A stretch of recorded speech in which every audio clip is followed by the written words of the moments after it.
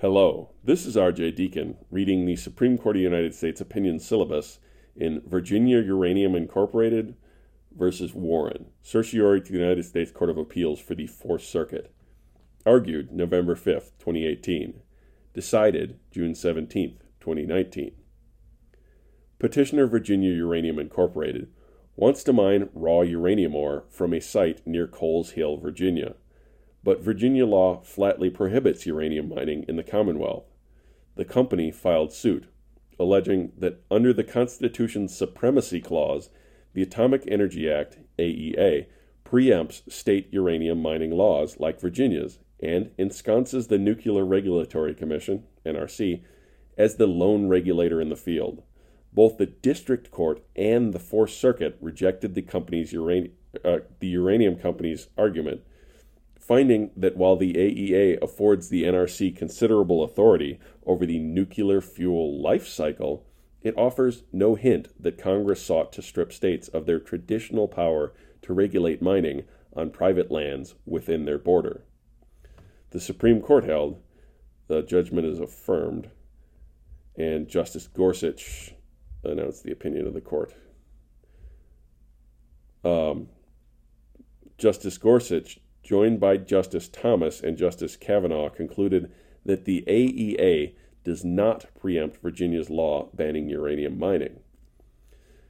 Virginia Uranium claims that the AEA is best read to reserve to the NRC alone the regulation of uranium mining based on nuclear safety concerns.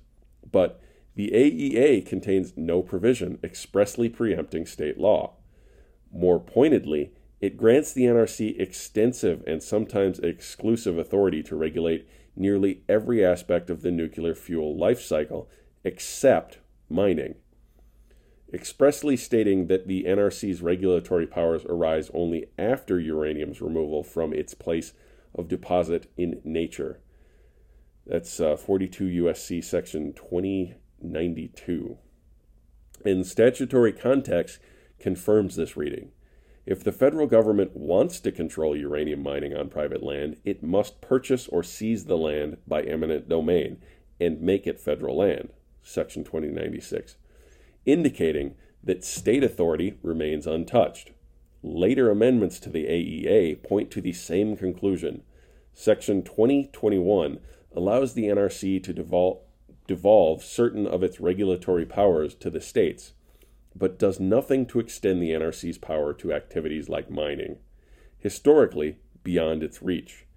And Section 2021K explains that states remain free to regulate the activities discussed in Section 2021 for purposes other than nuclear safety without the NRC's consent. Virginia Uranium contends instead that subsection K greatly expands the AEA's preemptive effect by demanding the displacement of any state law enacted for purposes of protection the public against radiation hazards. But subsection K merely clarifies that nothing in Section 2021 limits states' ability to regulate the activities subject to NRC control for other purposes. In addition, the company's reading would prohibit not only the states from regulating uranium mining to protect against radiation hazards, but the federal government as well, since the AEA affords it no authority to regulate uranium mining on private land.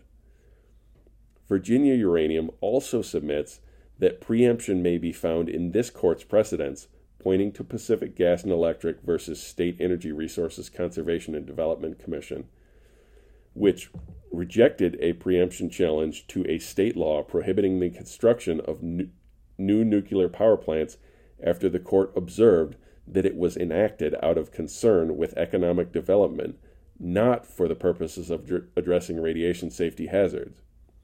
But Pacific Gas concerned a state moratorium on construction of new nuclear power plants, and nuclear plant construction has always been an area exclusively regulated by the federal government. It is one thing to inquire exactingly into state legislative purposes when state law comes close to trenching on core federal powers. It is another thing altogether to insist on the same exacting scrutiny for state laws far removed from core NRC powers. Later cases confirm the propriety of restraint in this area. See Silkwood versus Kerr-McGee, English versus General Electric. This court has generally treated field preemption as depending on what the state did, not why it did it. See Arizona versus United States. And because inquiries into legislative purpose both invite well-known conceptual and practical problems and pose risks to federalism and individual liberty, this court has long warned against undertaking potential misadventures into hidden state legislative intentions without a clear statutory mandate for the project. See Shady Grove Orthopedic Associates of Pennsylvania versus Allstate Insurance Corporation. Virginia Uranium alternatively suggests that the AEA displaces state law through so-called conflict preemption, in particular, that Virginia's mining law stands as an impermissible obstacle to the accomplishment and execution of the full purposes and objectives of Congress. See Hines versus Davidowitz. But any evidence of preemptive purpose, whether express or implied, must be sought in the statute's text and structure. CSX Transport versus Easterwood. Efforts to ascribe unenacted purposes and objectives to a federal statute face many of the same challenges as inquiries into the state's legislative intent. The only thing a court can be sure of is what can be found in the law itself. And the compromise that Congress actually struck in the AEA leaves mining regulation on private land to the states and grants the NRC regulatory authority only after uranium is removed from the earth. It is also unclear whether laws like Virginia's might have meaningful impact on the development of nuclear power in this country, given the other available foreign and domestic sources of uranium. Justice Ginsburg, joined by Justice Sotomayor and Justice Kagan, agreed with Justice Gorsuch that the Commonwealth's mining ban is not preempted, but concluded that his discussion of the perils of inquiring into legislative motive sweeps well beyond the confines of this case. Further, Virginia Uranium's obstacle preemption arguments fail under existing doctrine, so there is little reason to question whether that doctrine should be retained. The Commonwealth has forbidden conventional uranium mining on private land. The AEA leaves that activity unregulated. State law on the subject is therefore not preempted, whatever the reason for the law's enactment. Section 2021K lends no support for Virginia's uranium cause. That provision is most sensibly read to clarify that the door newly opened for state regulation of certain activities for nuclear safety purposes left in place pre-existing state authority to regulate activities for non-radiological purposes. House and Senate reports endorse this reading of Section 2021K.